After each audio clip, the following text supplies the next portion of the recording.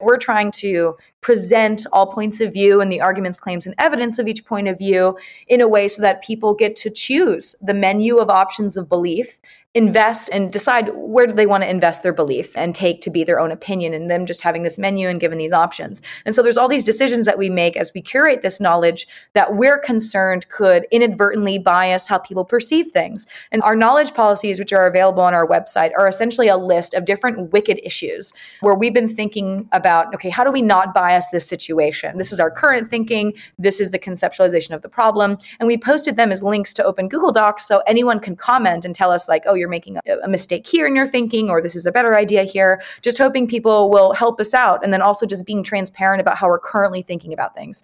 Again, as we grow as an institution, we hope to test more of these things so we can actually have evidence and data about how people perceive things, user testing and things like that. But for now, for some of the things that we haven't been able to test, it's just, here's our best thinking on it. Please give us your feedback. We're trying as hard as we possibly can to be as least biased as we can in making these curatorial decisions because we really just want to serve the mission. Greetings, future fossils. This is Michael Garfield, welcoming you to episode 204, the podcast that explores our place in time, which I think everyone at this point knows is getting weirder and weirder. And this is why the urgency of projects like Jamie Joyce, her Society Library, Benjamin Franklin Society Library, is so crucial to the work that we are doing here together. Collective intelligence is the thing. As they put it, all of society's points of view available. They're trying to make people able to have the tools to think and process together in the way that needs to be done. I uphold this work mightily. And they're having a matching grant right now, so if you feel about it the way I feel about it, support their work. Also, by the way, of course, also support my work. Thank you so much to everyone who has been helping me keep my kids clean, fed, and housed, including new supporters Mark Corey, Andrew Blevins, Gregory Landua, Keith Singery, Ven Lowitz, Neil Porter, and Tiffany. And Peter Serrato. I know there's some 80-20 rule at play and that a goose with a golden egg is going to drop, but like all the little things help more than I can say. Thank you all. And in return, I have an enormous cache of new things to offer people. We just finished the second book club call for the Jurassic Park book club, which is more pertinent than you might imagine right now. What with the raptors having escaped the facility, but it's not all hawks, it's also doves.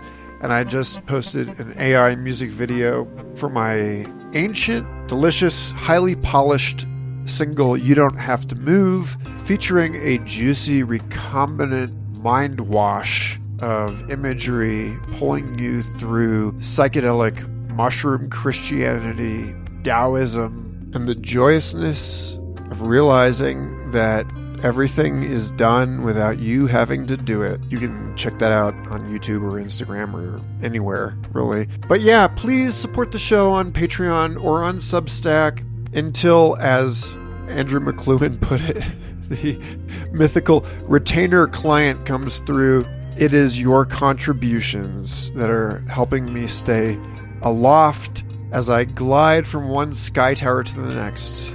But, as I say in the song, angels appear when you don't have to prove them. So, anyway, thank you all, angels, small and large, each and all of you, and enjoy this wonderful, ennobling, inspiring, activating conversation with Jamie Joyce of the Society Library, whom I hope you will decide you must support as well.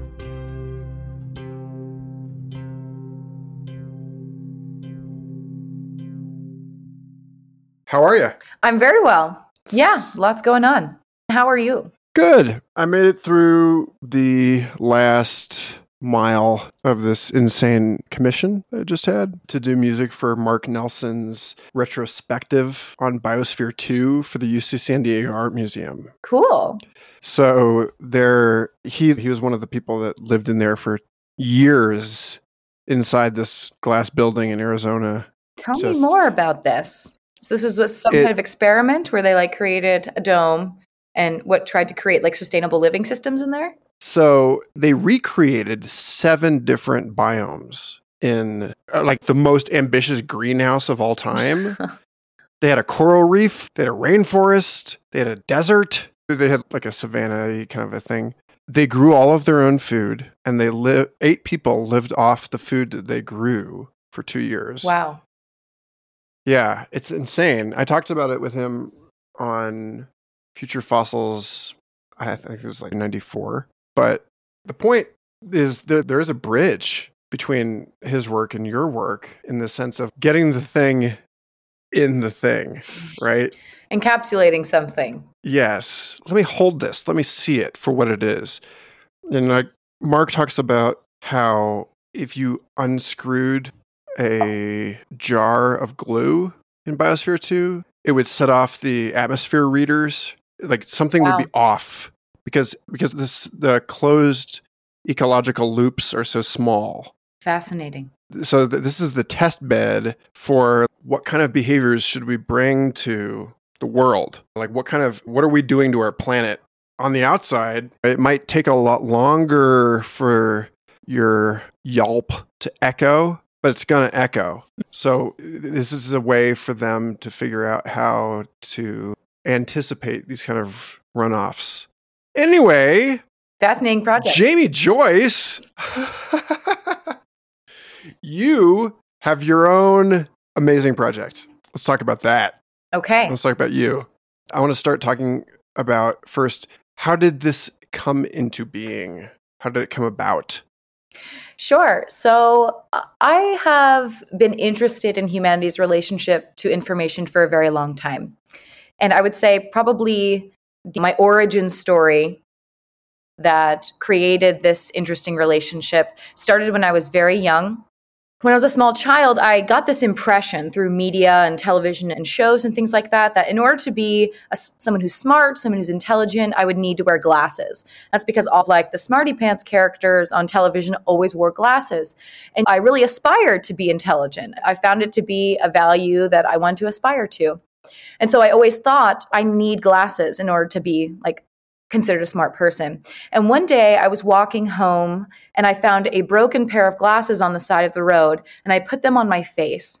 And by the time I got home, I'm wearing these broken glasses and my mother says, "Take those off right now or you're going to ruin your eyes and then you'll really need glasses." And I was like, okay, I was trying to figure it out in my head. And essentially I put together an invalid and not sound logical deduction that if I ruined my eyes, then I would need glasses and then I would get glasses and I'd be a smarter person.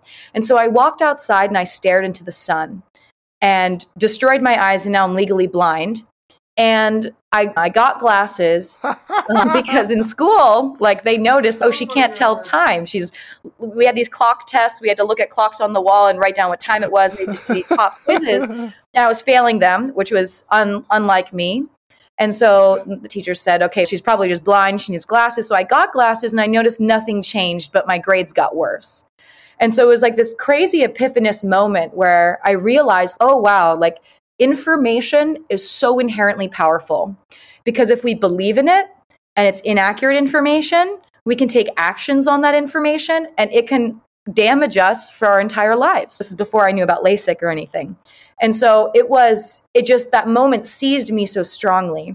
And then ever since that moment, I became hyper aware of people's relationship to information. I would notice when someone would receive information and they would later parrot that information as if it were their own. They'd be really emotionally invested in the opinion. And I was like, wow, there's really a power to information. And so I became hypersensitive to stereotypes and socialization. And I really developed this belief that we should create an information system where we're able to peruse possible beliefs and ideas and more willfully choose which ones we make a part of our identity or which ones we act on. And so that was just always a part of my observation about the nature of life. And then when I was in college, I was on this like kick of reading British literature. And while this is not British literature, Google Books just recommended the autobiography of Benjamin Franklin. And in it, he talked about this system that he devised called a junto, where essentially he would curate 12 intellectual acquaintances. They would write essays on some social, moral, philosophical issue or political observation they were making. They would adhere to very specific rules of deliberation. And then from that process, it was also a social club, but from that process, sometimes they came up with institutional solutions to local problems. Like they created first public lending library, fire stations, that sort of thing. And when I encountered that idea, I go, whoa, so many people, hundreds of thousands at least, are writing scholarly papers, writing books, doing podcasts where they're expressing arguments and observations about social, moral, philosophical, political issues. Instead of trying to get people to adhere to rules of deliberation, because that can be really tricky, why don't we just extract the arguments, claims, and evidence from those media artifacts and organize the data itself as a deliberation? And so the Society Library, which our full legal name is actually the Benjamin Franklin Society Library, is an effort to digitize and scale that junto method of enabling the deliberation from differing points of views in order to solve social problems. And essentially the ontological structure of the data itself is a deliberation. That is gorgeous. It's awesome. Want to linger on the eye damage piece? Because just a few episodes ago, I had a kind of a similar thing as an adult where I felt like I told David Krakauer at the Santa Fe Institute that it was one of those Odin situations where you had traded your eye for cosmic knowledge. And I had developed a cataract at 38 and had to go in for cataract surgery and like being embroiled into the machinery of everything. And did that help open up things for you in some way? No, good question. I think what we have here are two questing people who are intensely curious, just going to want to know about each other. So I hope that people listening find this enjoyable in as much as... Okay, I was looking at your Society Library website. Let's see here. You had a few things that I wanted to touch on. Let's do it. I was just joyed. So one of them was talking about evolving text on the web. Yes. The web-based conceptual portmanteau. That's right. And okay, so I had Onyx Ashanti on. I don't know if Onyx is like this black Detroit maker wizard. I love guy.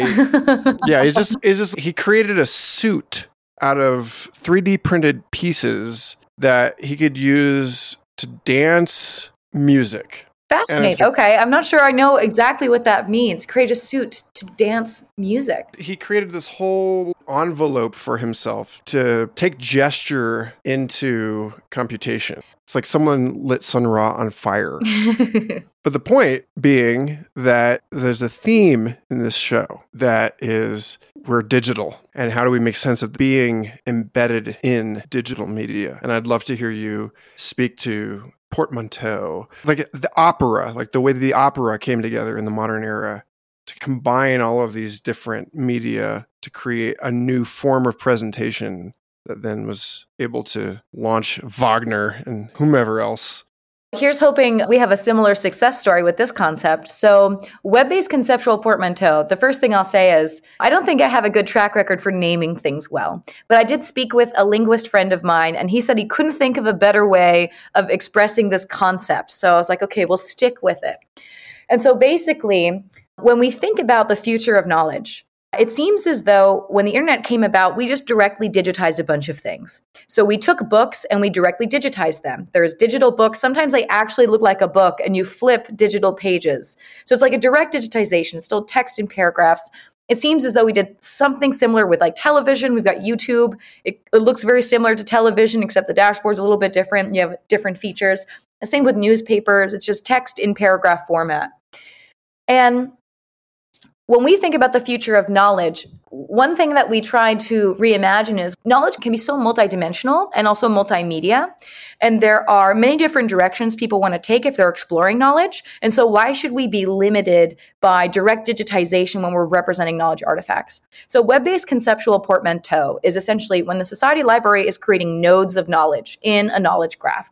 Every single node is actually a combination of different media aspects, and then also a claim is represented in different linguistic register. There's references, there's different phrases for these things. So it's like all these different directions you could go. If you want to start with a node of knowledge, a specific claim, you could head in the direction of seeing claims that are linked to it that either support or refute that the claim is true. You can see arguments that support or refute that this claim is relevant in the context of the knowledge graph. You can see this claim represented as an infographic if we found and linked it. You could see this claim expressed in audio from a podcast clip that we're linking to. You could see this claim represented in a video format. You could see the claim put in the context of an explainer paragraph. And you can see this claim represented in multiple linguistic register, which means essentially like different reading levels. So you can opt into a claim being expressed at a fourth grade reading level or including technical jargon. And so essentially this node concept we have in the Society Library is that there's a number of different buttons and drop downs and ways of unpacking the node so that you can interact with this piece of knowledge in whatever way you want. Our ultimate goal is to get to a point where you can opt into a consistent, cohesive version. So if you want to view the library through video clips or audio clips or technical version or fourth grade reading level version, you'll be able to do that. We're looking to find ways to automate this process because it could be very time consuming to link these knowledge artifacts together. But essentially, portmanteau is the combination of things, it's a combination of words. Web-based is that the only way that we have these capabilities for people to explore a claim in multiple media formats is because of web-based capabilities. And then conceptual in that we're not just limiting the claim to only versions of the claim itself, but the claim in context, the claim being described. So it's more like the concept itself being represented through different media facets. So that's what that concept is. It exists, it's live, that's the way our knowledge graph is set up. Each one of these nodes has all of these features. We have different ways in which we visualize the knowledge graph. So we've got something called papers. If you go to Society Library and you look at a collection and you go to our map, that's when you can see all of the expressions of a node in web-based conceptual portmanteau. But then we also have different versions of representation that only retain some features. So a new visualization we created is called Society Library Papers, where essentially it looks just a document on a screen, but you can click on a word that opens up a category of argumentation. So for example, in our Diablo Canyon nuclear power plant database, which is a debate map, a deliberation map about the last remaining nuclear power plant in California, there's a sentence in the paper that says this nuclear power plant should close when the license expires because of economic reasons and environmental reasons and safety reasons and on and on. And that's just one sentence. And what you can do is you can click on the word economic and it's going to unpack all of the argumentation in narrative format summarized. These are all the economic considerations. So you've opened up this interactive piece of paper in this one particular dimension. So it's like you're traveling down the knowledge graph tree in a specific dimension. You can back out of that, then you can unpack the word environmental. Once you have the actual arguments, you can unpack the arguments themselves to see the pro-con argumentation. You can also explore a sentence in papers, and it'll bring you to like a brief Wikipedia page about the claim. These are the references, these are the videos, these are the what have you. So that's the gist of web-based conceptual portmanteau.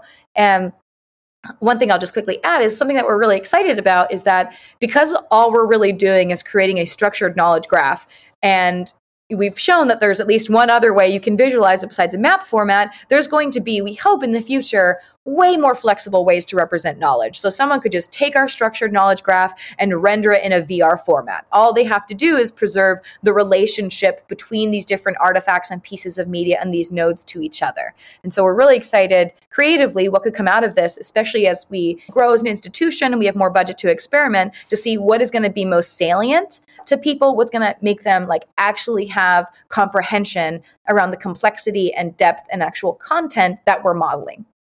Yes.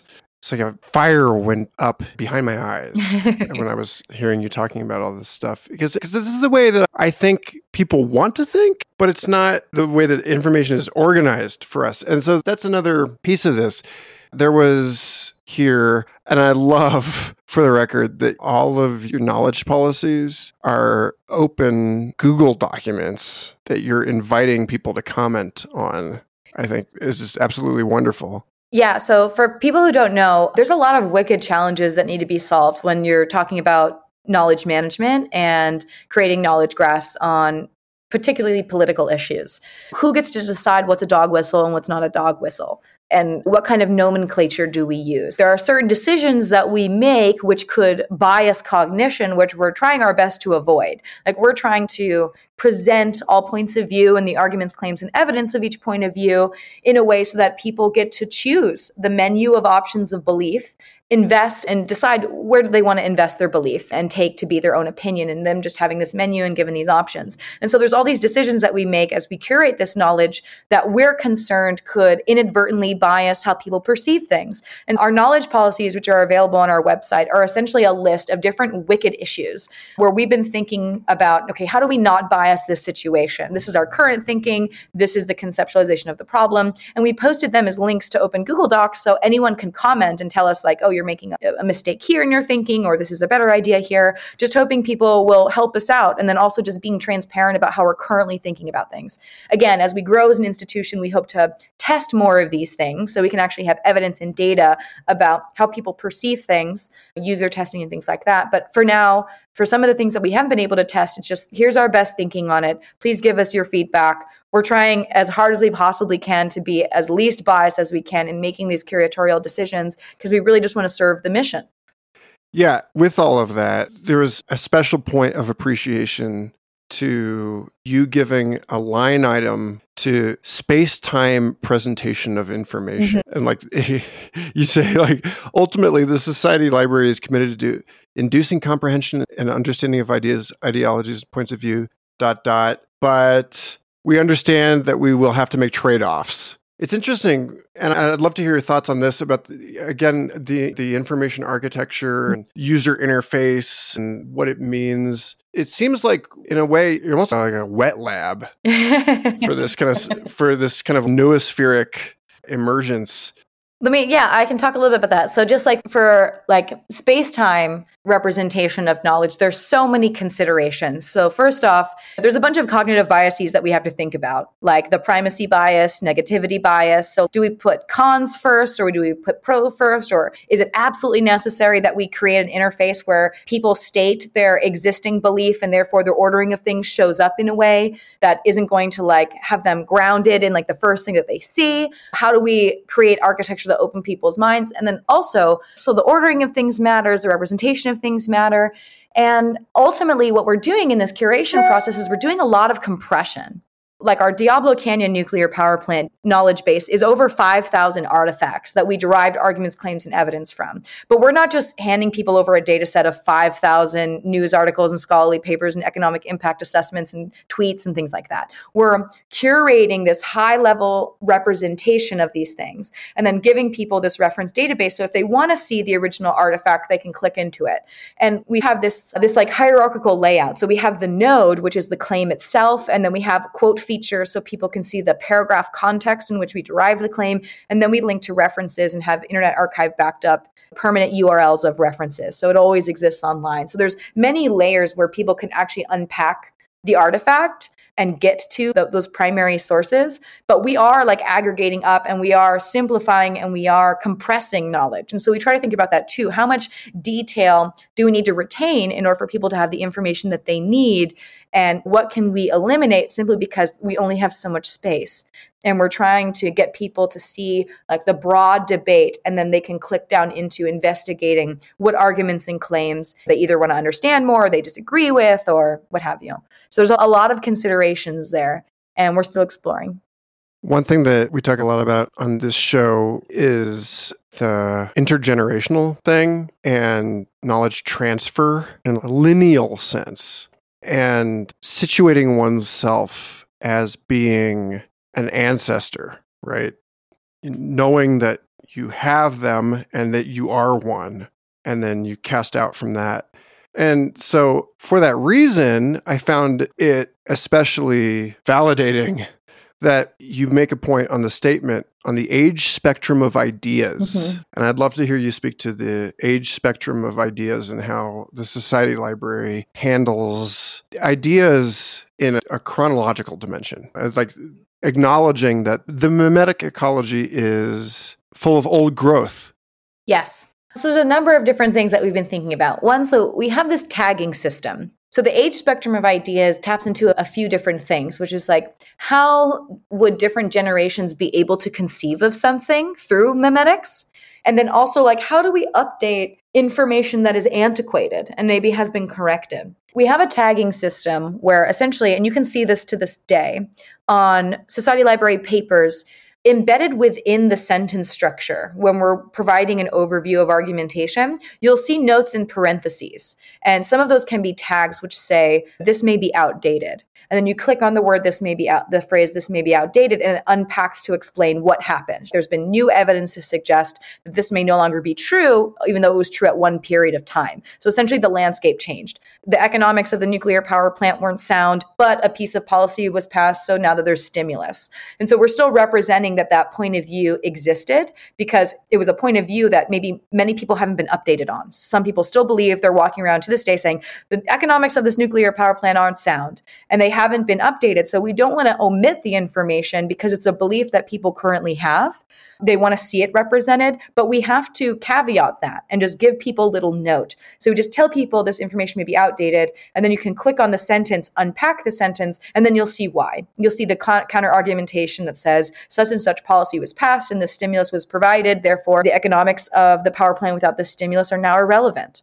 And so that's like one hack that we put together. But again, these are open Google Docs because we haven't solved everything. And so much of these issues are really wicked. And there's going to be so many edge cases that we have to think of. But that is one way that we're thinking about the age spectrum of ideas.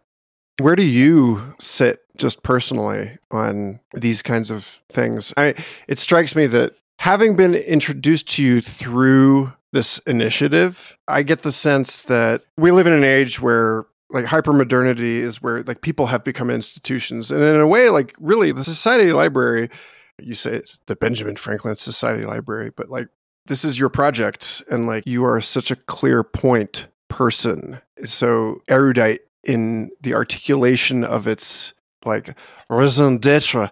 So how do you see yourself within this framing of deep time and what this project is actually doing in that broader kind of cathedral sense? The question that I'm thinking that maybe you're pointing to, and correct me if I'm wrong, is maybe what's my relationship to the mission and the institution? Who am I in relation to it?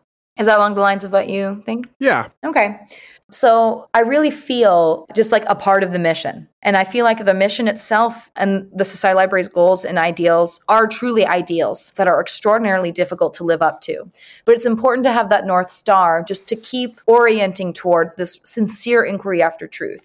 And so in developing the methodology and having taught students at 32 universities this methodology, because in order to create these knowledge bases, we deconstruct media into small logical units. And having done that so many times and in teaching students it really leaves you with one of my friends said, I have the most deep epistemics they've ever encountered in a person. And I think what they meant is I just have an extraordinary volume of intellectual humility. So just in doing this work of taking knowledge artifacts, breaking up these logical units, and doing your best to steelman both the claims that you're finding and then inverting those to your opposite and steelmanning those and just mapping out the deliberation and reaching these ends. There's a certain point in your mapping where, depending upon where the argumentation is going, you've reached a limit of observational evidence that you're able to find.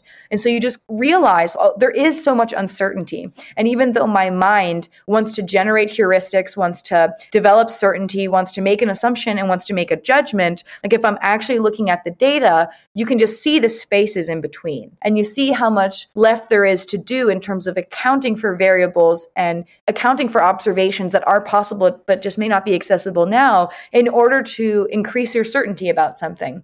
And so it just leaves you very intellectually humble. And our students have a similar experience. My understanding with fact checkers is there's been this issue that has occurred with fact checkers where they'll experience disillusionment. They'll do so much fact checking checking, and they do the work of trying to find evidence to prove or disprove something. And they'll see those spaces in between, those epistemic gaps between what we know, in quote unquote, what we know and that we're able to find evidence for something, and what we don't actually know because we don't see evidence for it, but we just want to make this assumption. And it's very depressing and disillusioning. But at the Society Library, it's such a positive experience. Many students across different universities have said it gives them a new sight to do our exercises, the logical deconstruction of media. They say like they have a new mind, a new sight, a new vision for seeing knowledge and seeing the gaps and spaces of it, because they're literally being asked to take these artifacts and deconstruct them and then put them in a map where it's easy to see the spaces and the depth of strings and things like that. And so I feel really positive about this level of uncertainty. Of course, I'm just a human with a mind, and sometimes certainty will pop up and I'll make a judgment about something. But in general, I'm deeply comfortable with not knowing. And sometimes I feel a little bit guilty for my epistemic stance on things, because there's so many people who care very passionately about a specific political or social domain.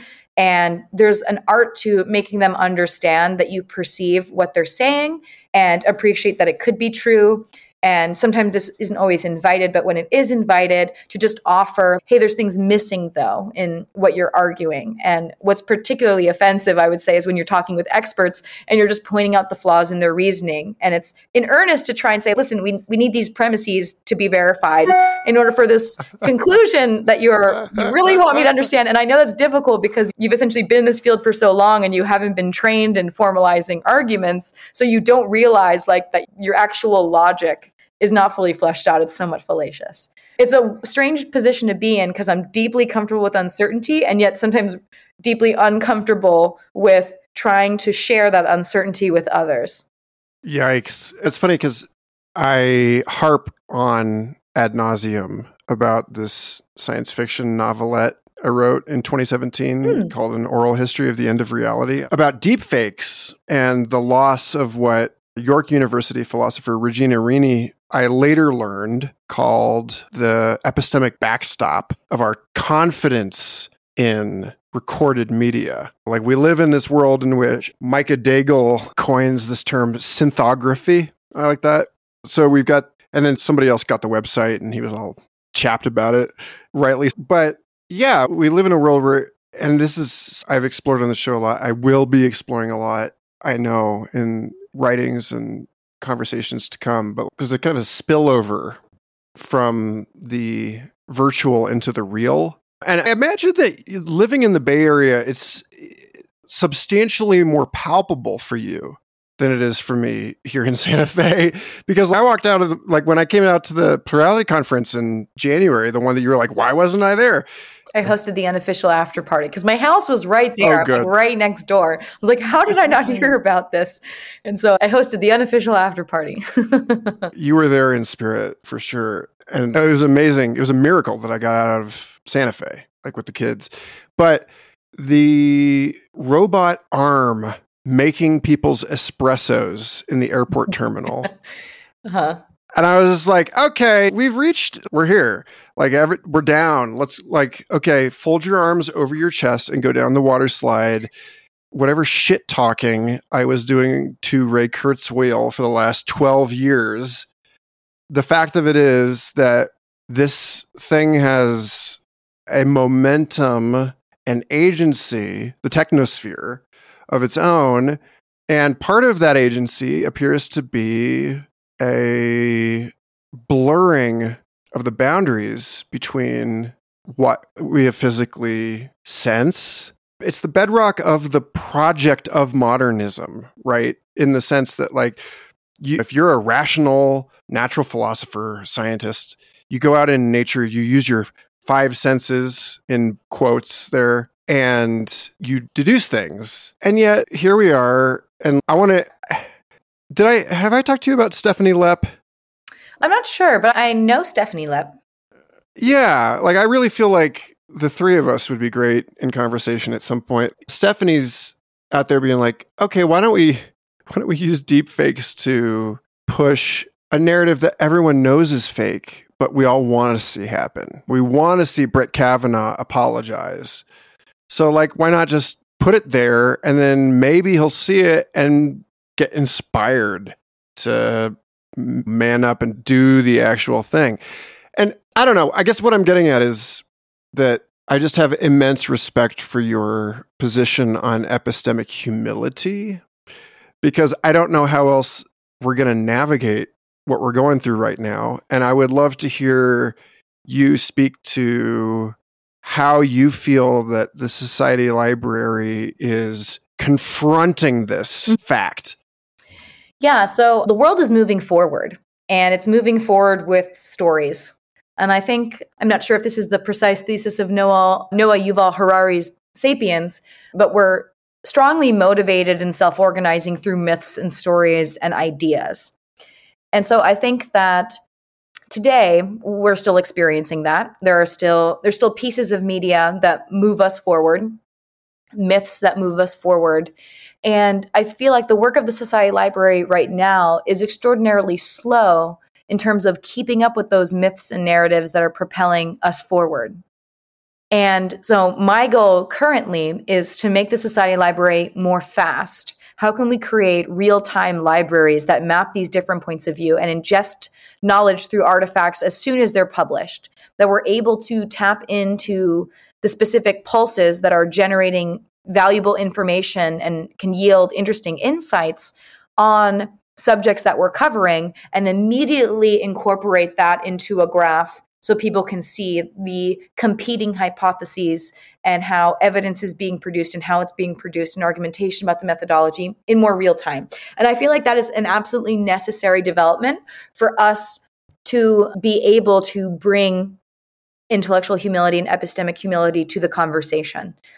And I think that for some people, the level of uncertainty that we bring is provoking and probably will never be welcome. But we're hoping that over time, this relationship with information becomes inevitable, that with future generations, we just understand that sometimes there's a limit to what we know.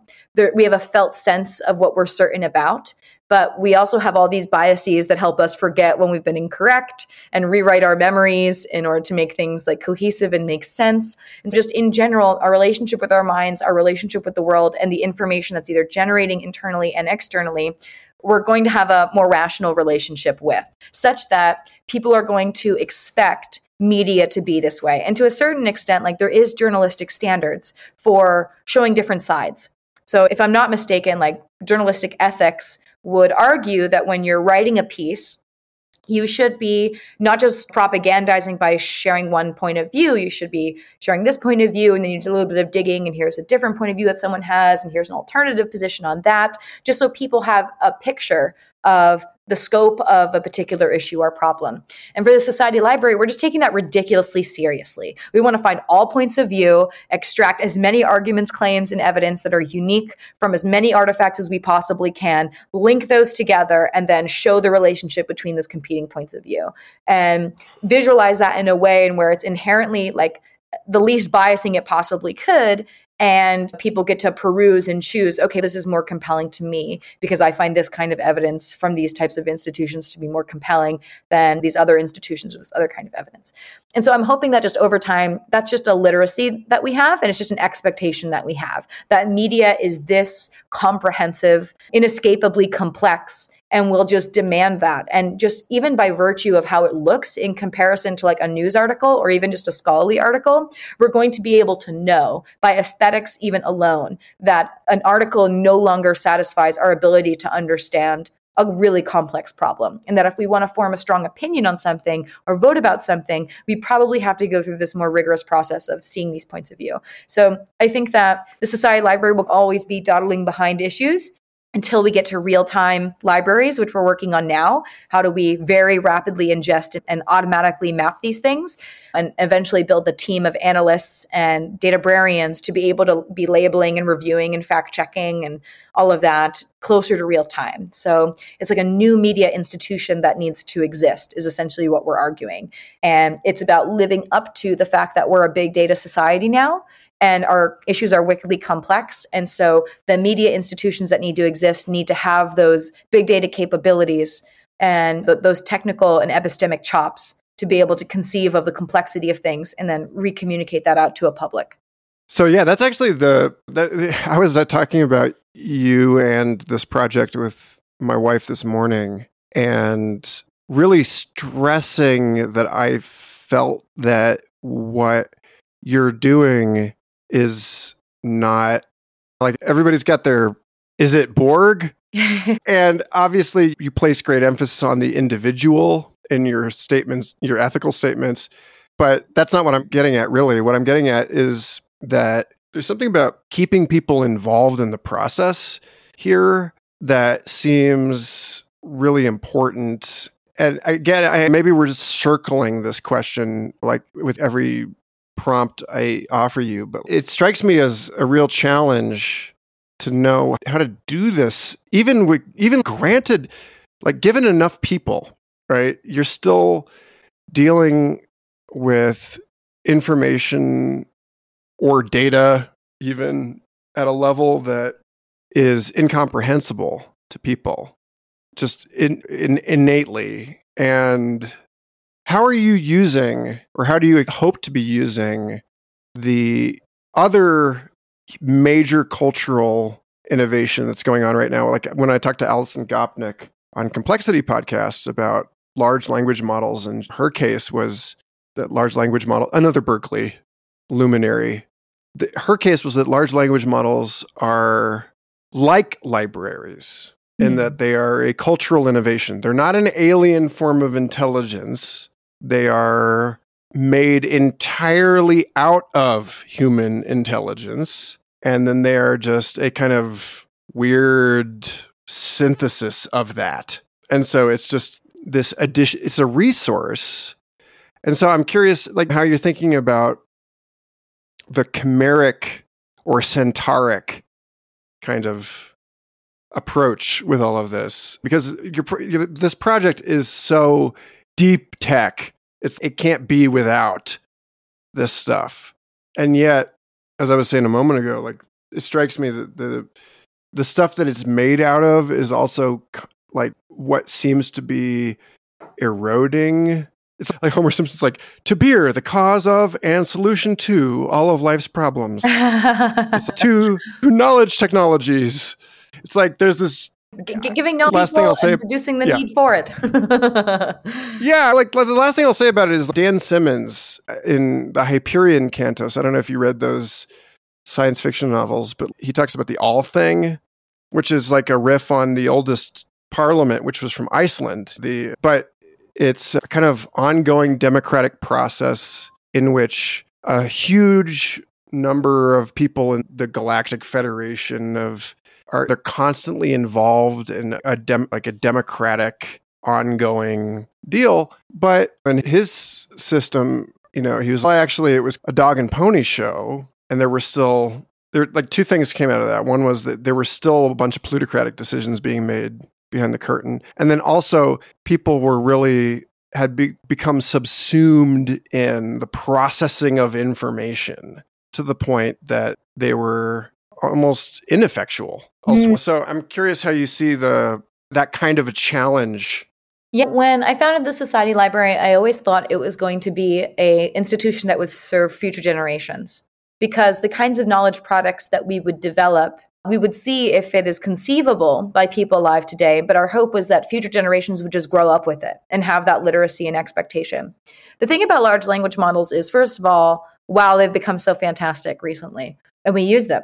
But for certain decisions, again, especially the ones where if we invest in belief in them, it could impact hundreds of millions of people's lives, much like the glasses decision. So we should probably be extraordinarily careful in auditing the reasoning and weighing the evidence for mass policy decisions. So for information retrieval or information reference on discrete things, and using it as a way of researching and then checking those references, I think it's a fantastic tool. But even if these large language models, like we could reliably believe that when we ask it a complex question about what we should do about climate change in US policy, even if we could believe, okay, it's consumed all the necessary, relevant, contextual knowledge that exists in order to be able to answer this question, we probably should have an should have the capability to audit how it weighted and sorted and organized knowledge in order to come to those kinds of decisions. Because when it comes to what should we do about climate change, it could reference drawdown and say, here are the top 10 things we should do. And then we ask it to cite its sources, and we're like, okay, it's relying on drawdown. But if we want to have a breakthrough, an epistemic breakthrough, and how we organize knowledge in order to make more informed decisions, which could be internal to large language models or external in that we're like mapping and then modeling things, I think that largely these things should be auditable, because oftentimes they're not going to be testable until it's already implemented. You can't like necessarily implement a national scale policy decision in a small little test bed in one particular state, because the nature of national and international scale decisions and coordination decisions are of that scale. And so I think large language models are super useful. We use them. We're hoping to rely on them more in order to automate the creation of our deliberation maps. But I think at least for some sectors of society, whether it's policymakers or scientists or something, the actual layout, the epistemic layout, the different positions, points of view, the evidence, the fact that the evidence has been verifiably linked to artifacts that do exist and aren't just hallucinated URLs, is probably going to be an important step in our collective knowledge stewardship if we're going to be applying that knowledge to decisions that are going to affect real people's lives and futures. So it's a prediction versus understanding kind of gambit. Yeah. Yeah. I'd love to hear you talk a little bit about what you're doing with the Internet Archive. Oh, sure. Yes. In addition to being the executive director and founder of the Society Library, very recently I've also joined the Internet Archive, and I run a department there. The department is called Democracy's Library, and the mission of it is to collect as many municipal, state, and federal government documents, data sets, research records, and publications, both digital and not born digital, in the United States. And so the reason why I said yes to this is not only because Brewster Kahle is a hero of mine, and it is a pleasure to work and report directly to him. And I've loved the Internet Archive for a very long time. And at the Society Library, we back up our data with the Internet Archive, but also because the Society Library is perhaps absurdly sincere at being maximalist when it comes to context. So if the Society Library has a specific focus on modeling social and political issues for the purpose of creating informed decisions and informed policy, and at the individual level and even potentially at the institutional level, then we want to be maximalist with context. There is so much research, so many relevant records, so much web HTML that is going to be necessary in the conceptualization of social and political issues coming from different departments and agencies across the United States, federal government, state government, municipal government. And so what I'm positioned well to do is not only capture that data so that it can be mined and extracted and modeled and things like that, but also work internally to the archive to think about products and services so that other organizations that are working on these epistemic projects have access to this data also and can create different models and visualizations in order to improve societal scale governance. The Society Library has a very specific mission. We map the positions of different points of view, among other things that we do, but like the primary thing is to create these libraries. But there are other institutions that are working on much more discrete tasks like government transparency, government accountability, government modernization. And so just being able to be within that community and someone who can propel forward the ability for multiple organizations and their unique missions to use the same data set in order to accomplish their relative goals, that's just like an honor and a privilege. And yeah, we're just having an insane amount of fun. It's such an important role because there's so much valuable data that is underutilized in making our country better managed. And what's really lovely is that the United States government is, at least at the federal level, seemingly very on board with modernizing government. I'm sure at an individual level and within Congress, like there's probably a lot of inertia, and that's on like on a person by person, agency by agency level. But there's been a number of initiatives and legislation that have been passed that has motivated the US government to make data more accessible, reduce public burden specifically to accessing that data. So it's a very exciting time to be working on this project. And we're just ridiculously excited that the Internet Archive has not only hired me, but also hired my COO at the Society Library. Essentially, they hired the executive team at the Society Library to run this department. So it strikes me as it's a kind of if you build it, they will come kind of thing. But I'm looking at the news and I'm like, are these people even listening? How do we, I guess what I'm asking is, I guess what I'm asking is how you understand the terrain between the product y'all have created and the people that are actually making political decisions. Yep. And like, how are we getting these people to level up their epistemology and their media savviness? And how do we get people to think like 21st century people when it strikes me that whenever I look at US political news, it doesn't even seem like 20th century. It seems like 13th century or something. It's insane. People are saying things that you're just like, they've lost their minds. That, like, everyone has lost touch with reality. So how are you hoping that this is going to patch together? Yeah. I'm guessing this question is for the work of the Society Library, not the Internet Archive. Yes. Okay. A number of things. What's really interesting is that us just standing in the mission and expressing as often as we can and through our actions that we have this sincere interest of representing all points of view on social and political issues and being the least biased we possibly can.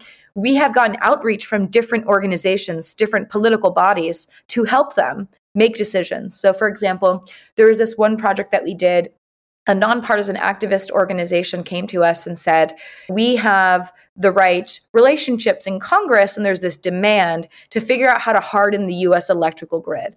And we've collected all the pieces of legislation that have passed, failed, and pending at the state and federal level, and then all of these congressional recommendations through NERC and FERC, which are government bodies, about what to do. And it's so much information, and we don't know how to parse through all of it. And what it boiled down to is just the Society Library using its methodology for mass media deconstruction to break all of these things up into logical units and then essentially fill in the legal code based on these recommendations. So we weren't asked to do any sense making on our own, but just assume that these federal agencies and all of their documentation represents sound reasoning and suggestions. How do we fill in the legal code so we can implement a plan to harden the U.S. electrical grid? So we did that, and then we rendered it in legislation format. And essentially, it was like this plan to break up the Eastern connection into substations and provide this National Guard overseen program where, in the event of a series of issues like an EMP attack or a cyber attack or kinetic attack, what are the components that are most likely to be vulnerable or go down and would have long lead times? And we should just have these national storage facilities that have these things that, in the event of a blackout, the National Guard would be responsible for transporting that to stations and things like that. So we've written legislation. And then we've also been reached out to at the local level, city council level. They heard about us and they heard, hey, we heard you can help us make an unbiased decision. Please help us. We've got this extraordinarily racially tense issue. We don't know how to vote on it. We don't know how to talk about it. And, when they presented the issue to us, it seemed like a binary decision, yay or nay, do we do this thing? And we deployed the Society Library methodology light. We didn't do a big knowledge graph, but we just deployed a light version of it and found that the decision that they were posed was broken up into 24 different dimensions. And so we collected arguments, claims, and evidence from the different stakeholders, from activists and the mayor and newspapers, and from the Supreme Court that had ruled on the issue, and scholarly articles and statements from local academics. And then we modeled the arguments and claims, their relationship to each other across these 24 different dimensions. And we created this political decision-making model where we just asked them to microvote across each one of those dimensions. And it could be weighted or unweighted. And it was just phenomenal for the city council members that used it. Some of them refused to because there's issues with them being on record for things. And that's a part of the existing inertia and the hurdles that we have to overcome in terms of how our policy-making system works. But again, with time, with nudging, there are things that could happen to the landscape to break where we're stuck, unstuck. Max Planck says science proceeds one funeral at a time. There you go. Yeah, there you go. But for those who did participate, it had such an impact on their cognition. The activists said it was mindset breaking. They were actually really excited to continue the conversation because they felt heard and they wanted to hear the feedback to their ideas as opposed to just being angry at the decision-making process. City council members said that they thought they were a 50-50 split, but when they saw everything laid out before them, they were 18 out of 24 4 dimensions in agreement with the activists. So there are certain ways in which our methodology has been deployed in different formats that have actually been executed by request of these entities. And so we're just going to continue making ourselves available to that. But in a way, like the Society Library is a research organization. We're trying to see what is the new knowledge system that people are going to grow up with. I grew up with Wikipedia. I grew up with the internet. But what is the new knowledge system it can be? And we're trying to optimize for these ideals of making sure that we can accommodate the ways in which people learn by having these multimedia representations of every single node, that people can opt into the version that fits them. We're trying to be maximally contextual, trying to be maximally rigorous. We're trying to be ridiculously comprehensive, the least biased as we possibly can. So we're pushing for these ideals, but really we're just figuring out how it's possible. And then people come to us saying, can you deploy? Essentially, it all comes down to methodology. Can you apply your methodology to our use case? We've done that several times, and they've been ridiculously pleased with the results. So we're just going to keep doing that and find the fertile ground where the methodology can take hold and where people are ready to receive a specific implementation of it, while still pushing forth the standard of listen to really engage with a question about what we should do about something. It's going to require this level of comprehensiveness. And that means we have to figure out how to visualize it, how to make it fast enough in real time so it's relevant enough. We just have to still figure all those things out. But we're just pushing for an epistemic paradigm shift in our standard for how we relate to information. Right on. And I guess really just the last question I have for you then is another one where I feel like I have Stephanie sitting on my shoulder here, and I look forward to playing ball with the two of you on this at some future point, which is the developmental piece of it, right? Because we know from psychological research that sometimes when people are presented with the facts, they actually entrench into their own bullshit. Yep. And it's a wicked thing, because the more clever you happen to be, the more capable you are at politically motivated faults in reasoning. You're better at lying to yourself if you're smarter. So that's maybe one thing. But then the other thing is just, the adult developmental psychological component of this. It strikes me that the world that you're pushing for is really raising the bar on what it means to be an adult far beyond what it meant for our parents to be adults. And I'm curious what you think about that, and what you think about how there are ways that this can be something that can be made available to people as children, like where there must be affordances to become native to these kinds of knowledge objects and processes. But it is definitely a developmental crucible to deal with maximal context, right? Because so much of the brain is actually about filtering stuff out. And so much of what we do in society with each other is about mitigating the amount of information that we actually need to communicate to one another. So, yeah. Happy to make a bunch of comments on that. Let me just check on someone really quick who came in. Sure. I want to make sure that they don't need to make noise, and then I will answer your question. Sure. Okay. So I want to unpack a few things that you said. First, you talked about cognitive biases and potential resistance, and essentially how there may be counterintuitive reactions to us trying to represent these different points of view in earnest and hoping to receive not necessarily an outcome in terms of what people end up believing, but an outcome in that people actually go through a process of considering these different points of view before they decide, okay, this is what I choose to believe in, after going through this process of open-minded consideration. And I want to say that we are very aware of this. Maybe not of all the specific psychological factors that are occurring, but we know that there's different types of cognitive biases and forms of resistance that exist. And one thing that we decide to stand in is that we're going to work towards epistemic integrity as much as possible. And we won't sacrifice our integrity. And that is in part because it is inherent to the organization, but also if it is true that some people just will not participate in this process and need to be spoon-fed some information. They need it to be conveyed confidently and with certainty and this and that or whatever. They prefer it even. Then what informs what is ultimately delivered to these people should be developed through this process of earnest and high integrity inquiry. So if it comes down to, what was it, Edward Bernays, who essentially said propaganda is inherent to the functioning of democracy and there's no way you can get around it, so you might as well get to the program. If propagandizing a population is somehow inherently necessary for social coordination, then that propaganda should be informed by a process of rigorous, comprehensive representation of all points of view, put into a formalized deliberation. So every point of view has an opportunity to argue why theirs is right if we have to distill something towards one specific message. I'm hoping that through creating new media, we can develop the literacy where people are able to appreciate nuance and complexity. And I think that no matter what, even if certain parts of the population need to have a distilled, directed message, everyone else who wants to opt into the process of auditing the reasoning that led to that distillation should have the opportunity to do. So we're just going to stand in like pushing forward that standard. So that's my question about that. And then when it comes to adulting, essentially, and like the demands of engaging in knowledge in this way, yeah, one of the things that we do at the Society Library is offer educational programming.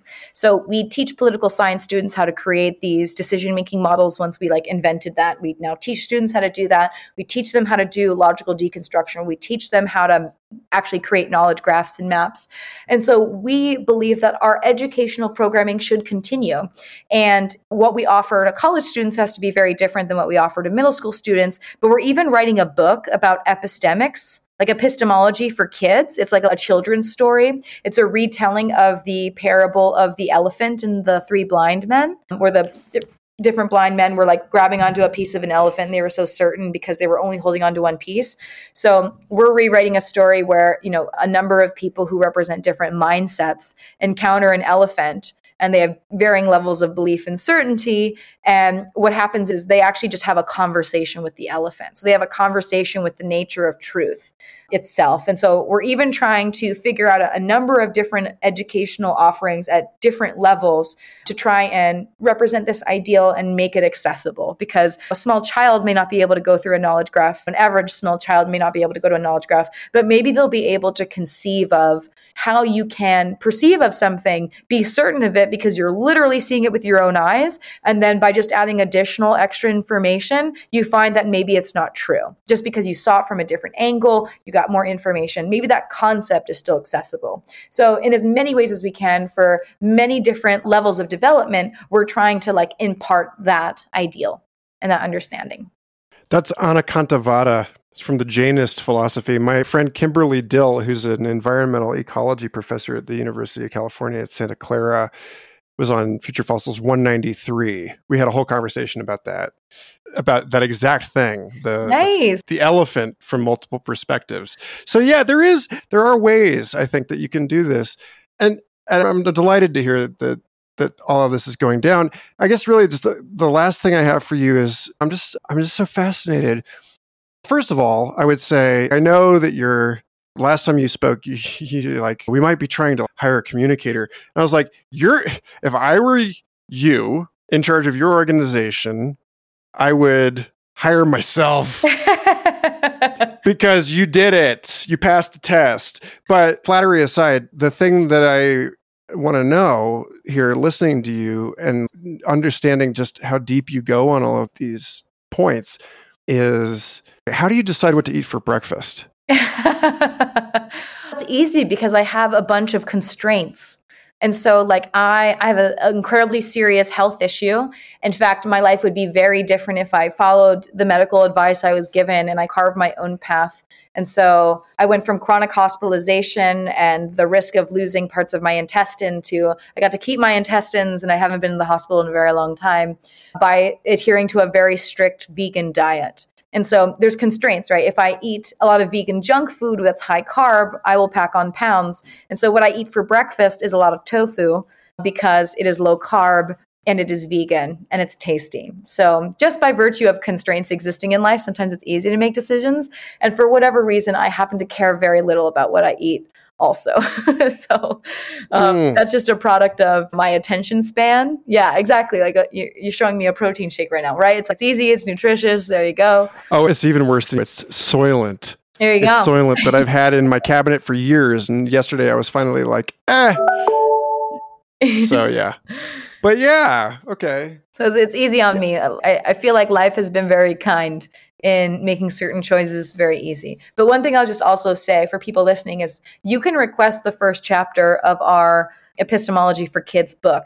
It's on our education page. You can see links to, we've also been contracted by the International Fact Checking Network to create an educational curriculum to teach the world's fact checkers society library methodology. So on our education page, you can get a link to our different educational internships, a link to more information about this IFCN fact checking curriculum we're developing.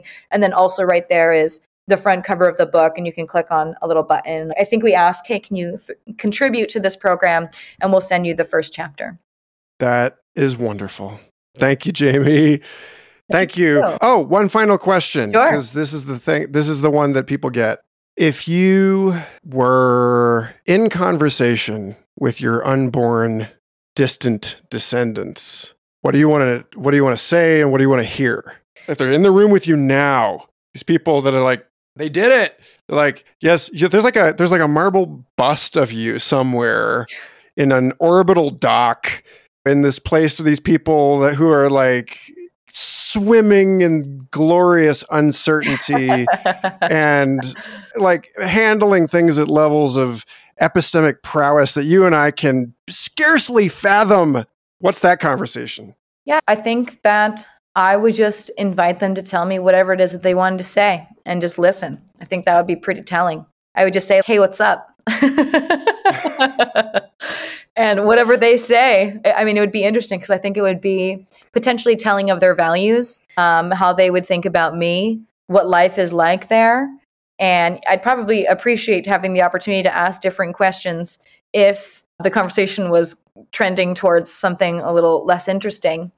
But I think I would just rather just be ridiculously open to whatever it is that they want to say, because life would be so different in the distant future. I have no idea how much it would change. And I wouldn't want to risk a question that was totally irrelevant or biasing in some way. One of the things, it's actually relevant that you bring this up, because at the Society Library, we've got this process called descriptive emergent structuring, where the questions that are the primary node in our knowledge graphs are actually the last thing that we create.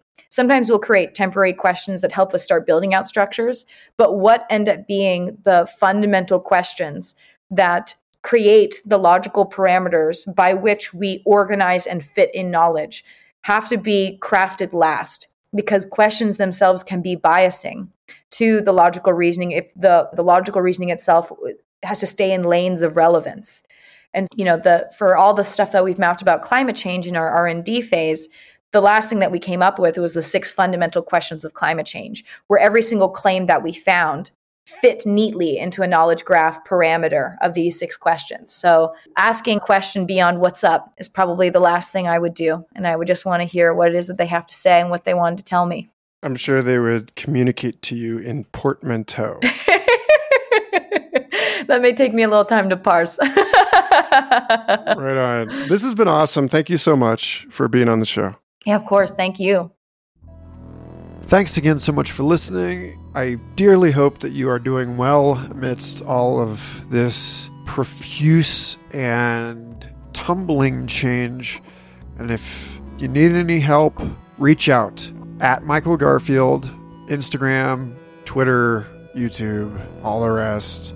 Support the show, like, share, comment, review, all the things. And if you are in Denver this next week, you will find me at the Psychedelic Science Conference, where I will be showing art and live painting again with the Tribe 13 Gallery. I will be playing music every day with Oshan and Non's Tea Temple. God bless Oshan.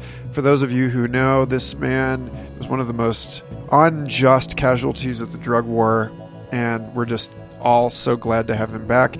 And I will be working with the crew of The Conscious Molecule, follow up to DMT, the Spirit Molecule, to promote and develop their documentary about 5-MeO-DMT, as well as Cymatic Somatics, an extraordinary new light and sound technology. There's just so much going on, and I'm just very, very, very grateful to be in the hustle with everybody. and helping people get their extraordinarily positive and useful and needed projects funded. So, thank you, and I'll see you on the other side of that with a conversation between me and Greg Thomas of Jazz Leadership and Stephanie Lepp of Synthesis Media. Be well and be good ancestors.